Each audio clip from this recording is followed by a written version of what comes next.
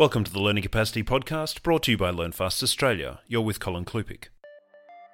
In this episode, we talk with Peter Goss from Australia's independent think tank, the Grattan Institute. The discussion centres around the 2015 NAPLAN results and the report he co-authored with Jordana Hunter, titled Targeted Teaching: How Better Use of Data Can Improve Student Learning. Whilst headline NAPLAN results have been controversial, the results from the Targeted Teaching report provide insight into a way forward. It's challenging, but compelling at the same time. Let's find out more. Peter Goss, welcome to the conversation. Great to be with you, Colin. Before we get started into the content about NAPLAN, perhaps you could just give us a brief overview of what your role is with the Grattan Institute. Certainly. Grattan Institute is an independent think tank dedicated to developing high-quality public policy for Australia's future. Where independent means that we take the perspective of the Australian public interest rather than any interest group. We try to be rigorous. We obtain the best available evidence for our own data analysis and published work. And practical. We're really trying to articulate what governments should do to improve the lives of all Australians. I run a school education program. I have very free rein. I've just finished up a year in that role. And my goal is to identify what are the big areas where public policy can actually help improve school education. And given that what we want is maximal progress for students, then targeted teaching is a way of doing that. So NAPLAN 2015 would certainly be very much on your mind right now? It certainly was. It was very timely. We published our report 2 weeks ago, and then the NAPLAN results came out a week after that. And NAPLAN, whilst it doesn't do everything, it provides a really invaluable snapshot of what's happening at a system level and triggers a bunch of questions, things that we might want to understand some more. When the latest NAPLAN results came out, 2 of the states have shown substantial improvement. They released only the state data, of course, recently, and that is Queensland and Western Australia. They seem to have improved the average achievement levels since 2008 when the NAPLAN tests were first done, and they have also seemed to increase the amount of progress that students get between, say, Year 3 and Year 9, so an indication of better learning to the extent that any standardised test only measures some aspects of learning. Other states don't seem to have shifted the dial at all, and if we are happy with what the achievement levels are, then that would be fine. But I think that there are at least a couple of very good reasons to think that Australia should be aiming for higher achievement. One of those is the degree of social inequity in terms of students from more disadvantaged backgrounds are several years behind their peers from more advantaged backgrounds. The second one, and this shows up in international data, is it appears that we are neither supporting some of our lower achieving students nor stretching some of our higher achieving students as much as we might. So is the difference between us and other nations really that big?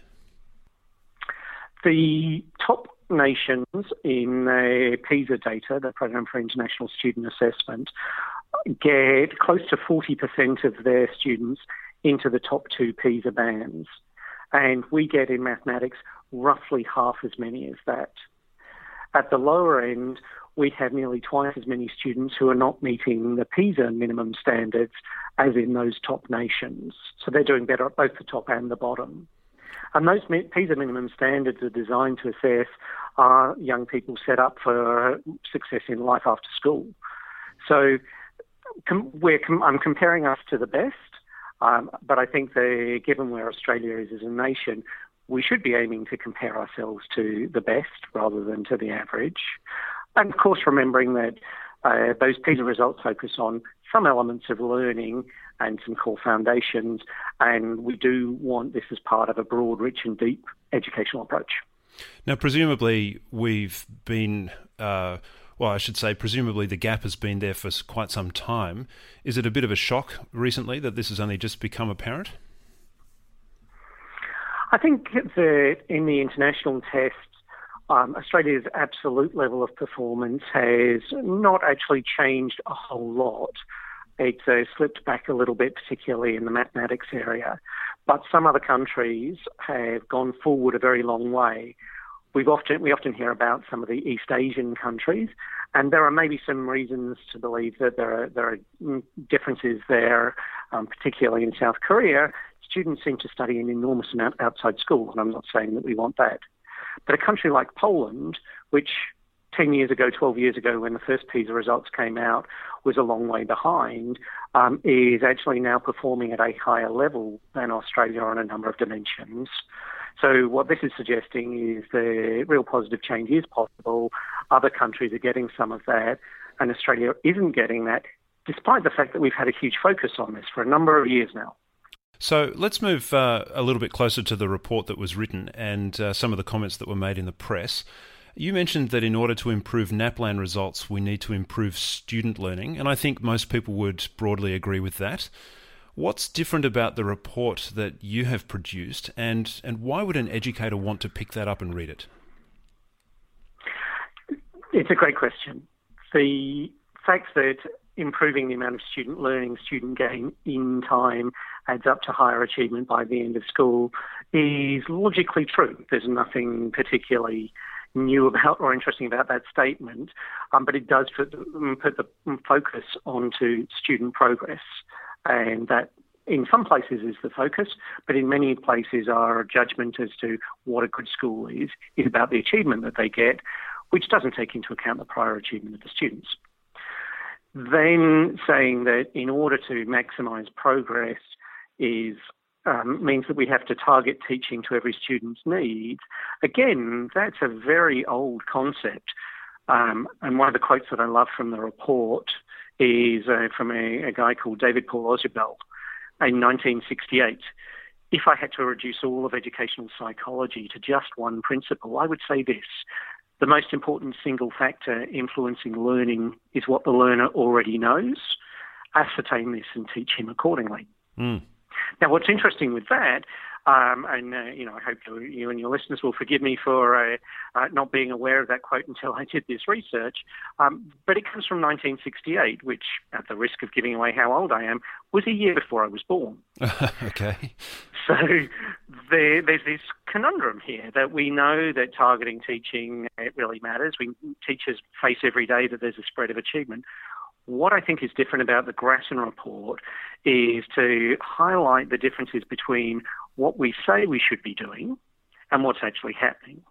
And when I say we should be targeting teaching or differentiating or a number of the words, that is in AITSL's Professional Standards for Teachers and Principals. It's in the National School Improvement Tool from ACER. Mm-hmm. But it seems that in our research, it's really not happening. What we have tried to do in this report is to both call that out and then very practically say, what does it take to implement targeted teaching in a systematic way at scale? So I'm sure there are examples of good practice, but I and others would want to see this throughout every school and every classroom. Okay, so now we're starting to use the term targeted teaching, which really is the focus of the report. I just wanted to pause on that for a moment because I'm assuming that your findings have found some way of being able to convince people that this is actually a real concept, albeit not particularly new. How do we convince people that this is actually something really worth considering and not just another popular idea that, this is just the next thing they want us to think about? There's three parts to that. One is to link in the research evidence that says that in order to do targeted teaching, the types of interventions are some of the most powerful ones. So what we mean by targeted teaching is assess where each student is at, target the teaching in some differentiated way accordingly, track the progress over time, and then adapt practices based on the things that are having the most impact. Now, if I link that back to the research literature, then frequent formative assessment picks up the first two of those, providing feedback from teacher to student and from student to teacher picks up steps 2 and 3, and then a concept that is called formative evaluation of programs, i.e. when I've done something, how well did it work, exactly picks up number 4. And if you read Hattie or if you read Dylan William, these are interventions with very high effect sizes. and it's a way of synthesising those. The way that people have picked it up, those that like to see that what does the research evidence say, we can link it back to well-known proven interventions that work. The second is proof on the ground. What's the scoreboard say? And that we're earlier in the journey, but that would be saying, can we see evidence that when schools put this into place in a systematic way, that students learn more? And the evidence for that is not as strong as I'd like it to be. We don't have as strong a culture of evaluation at that program level in Australia as I think we might hope to. But the schools that we saw that were doing this really well, and we had 3 case studies, were starting to shift the dial on student achievement. How did you come across those 3 schools? Did they just magically put their hands up, or were they targeted? We spoke to a wide range of people in government education departments, education experts, and a number of teachers through various different networks that we have to say which schools are really focusing on trying to track progress and use that to influence their teaching. We ended up having solid interview discussions with about 15 schools. We went out and visited 4, and the 3 that we profile were the ones that were putting all 4 steps of that cycle together the best. Did you find that there was an initial difficulty in finding schools that were willing to become a part of this? Not really. Schools were very willing to give their time and share the journey. And I think that we did 2 things to try and help that. Firstly, we don't name the schools in the report, and we said when we were talking to them that we will not name them, and they can be anonymous and therefore they can speak openly. The second point was we made it very clear when we were writing the report that we would only profile schools that we thought were showing good practices, because we have no interest in saying here are all the things that are wrong at an individual school level. We really wanted to find which schools were putting together good practices, and then what does it look like and feel like for the teachers? And also, what are the realistic challenges and barriers that they experienced along the way? Under those conditions, they were very happy to talk. So let's assume that we've got some educators from various schools listening right now who are thinking, okay, I think I'd like to take this a little bit further. They've heard the comment, or they've heard the phrase targeted teaching. They've heard about evidence, and they've heard about measuring data and so forth. The first recommendation of your report emphasises the importance of collecting robust data, but I suspect a lot of people might not be completely familiar with what that looks like. Can you give an example, or can you explain how an educator might recognise what robust data or robust evidence actually looks like? Of course. The first point to note is that what robust evidence looks like depends on the purpose that you are trying to use it for.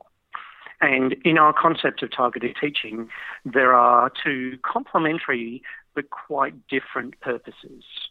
The first of those is how do you figure out where every student is currently at in their learning in a way that can inform the teacher what does each student need to learn next, and then feed into their teaching in the next day, the next week, the next month.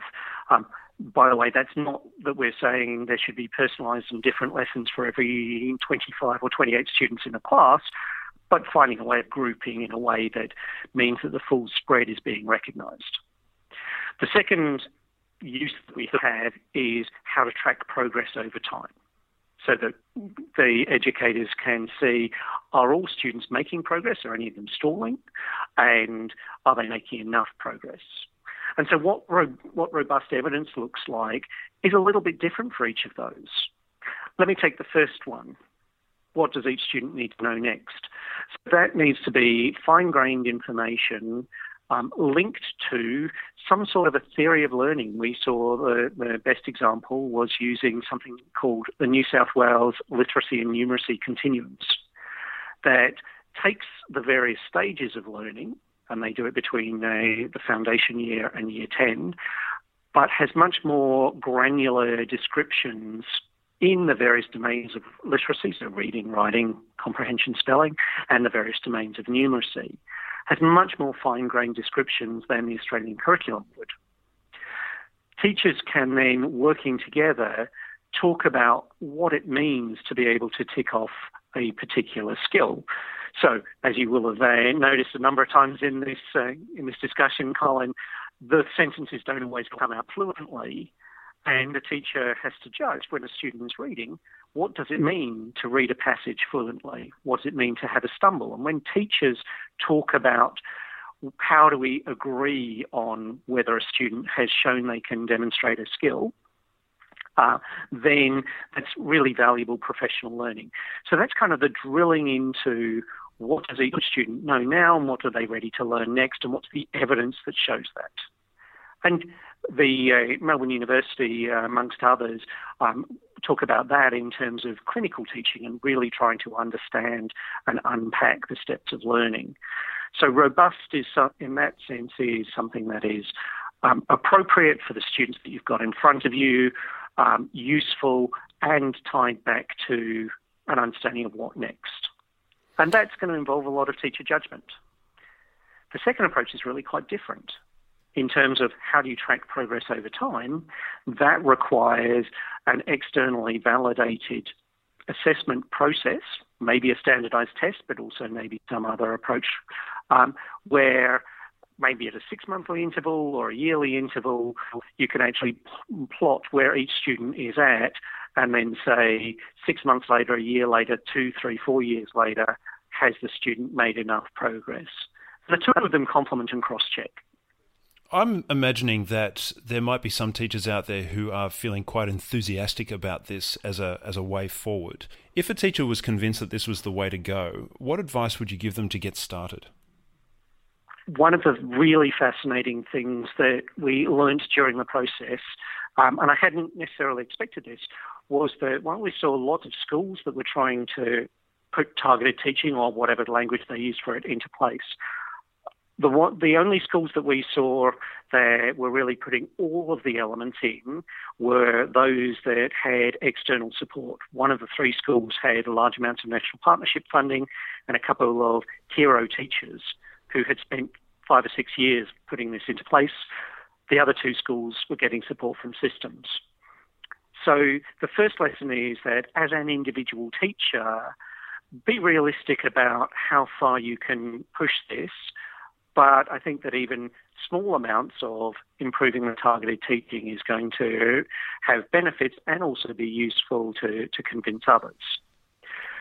In practical terms, then the first step I think that would really help is finding a tool, an assessment tool, something like scaffolding numeracy in the middle years is one that is pretty well validated for years 7 to 10, or some of the PAT testing that ACER does, and really understanding what is the spread of abilities in my classroom. And then finding a way in one area to say, how can I, at least some of the time, ensure that every student is learning at an appropriate level? A second approach that would really complement that is if you can convince another teacher to do it with you, then you both double the brain power, but you also have the ability of managing the spread of achievement much more effectively. And all of the schools that we profile actually used team teaching at times. Now, why does that help in a very practical sense? Well, if you've got a 5-6 year spread of achievement within one class and you want to do groups, then you're more likely to end up with 5 or 6 or more groups rather than 3. And I know that many teachers use a group at about level, a group above and a group below. It's tough to manage 5 or 6 levels. If you add the class of your neighbouring teacher, you're still going to have about 5 or 6 groups, and you can split them between 2 adults in a way that makes it a little easier. Okay, so what I'm hearing here is that the size of the task certainly shouldn't stop individuals from making inroads into that space, but look for collegiality and collaboration quickly? Very much so. And the talking out loud about how do I know where a student is at in their learning, do we have an agreement on that? What we heard was that was both incredible professional development and effective in terms of being able to change practice and sustain it. Going back to one of your earlier questions, Colin, this is the third reason I have that I think should convince educators that targeted teaching isn't just another popular idea. This is tough work. It's very professional work, and it extends and challenges the skills of all the teachers that we spoke to.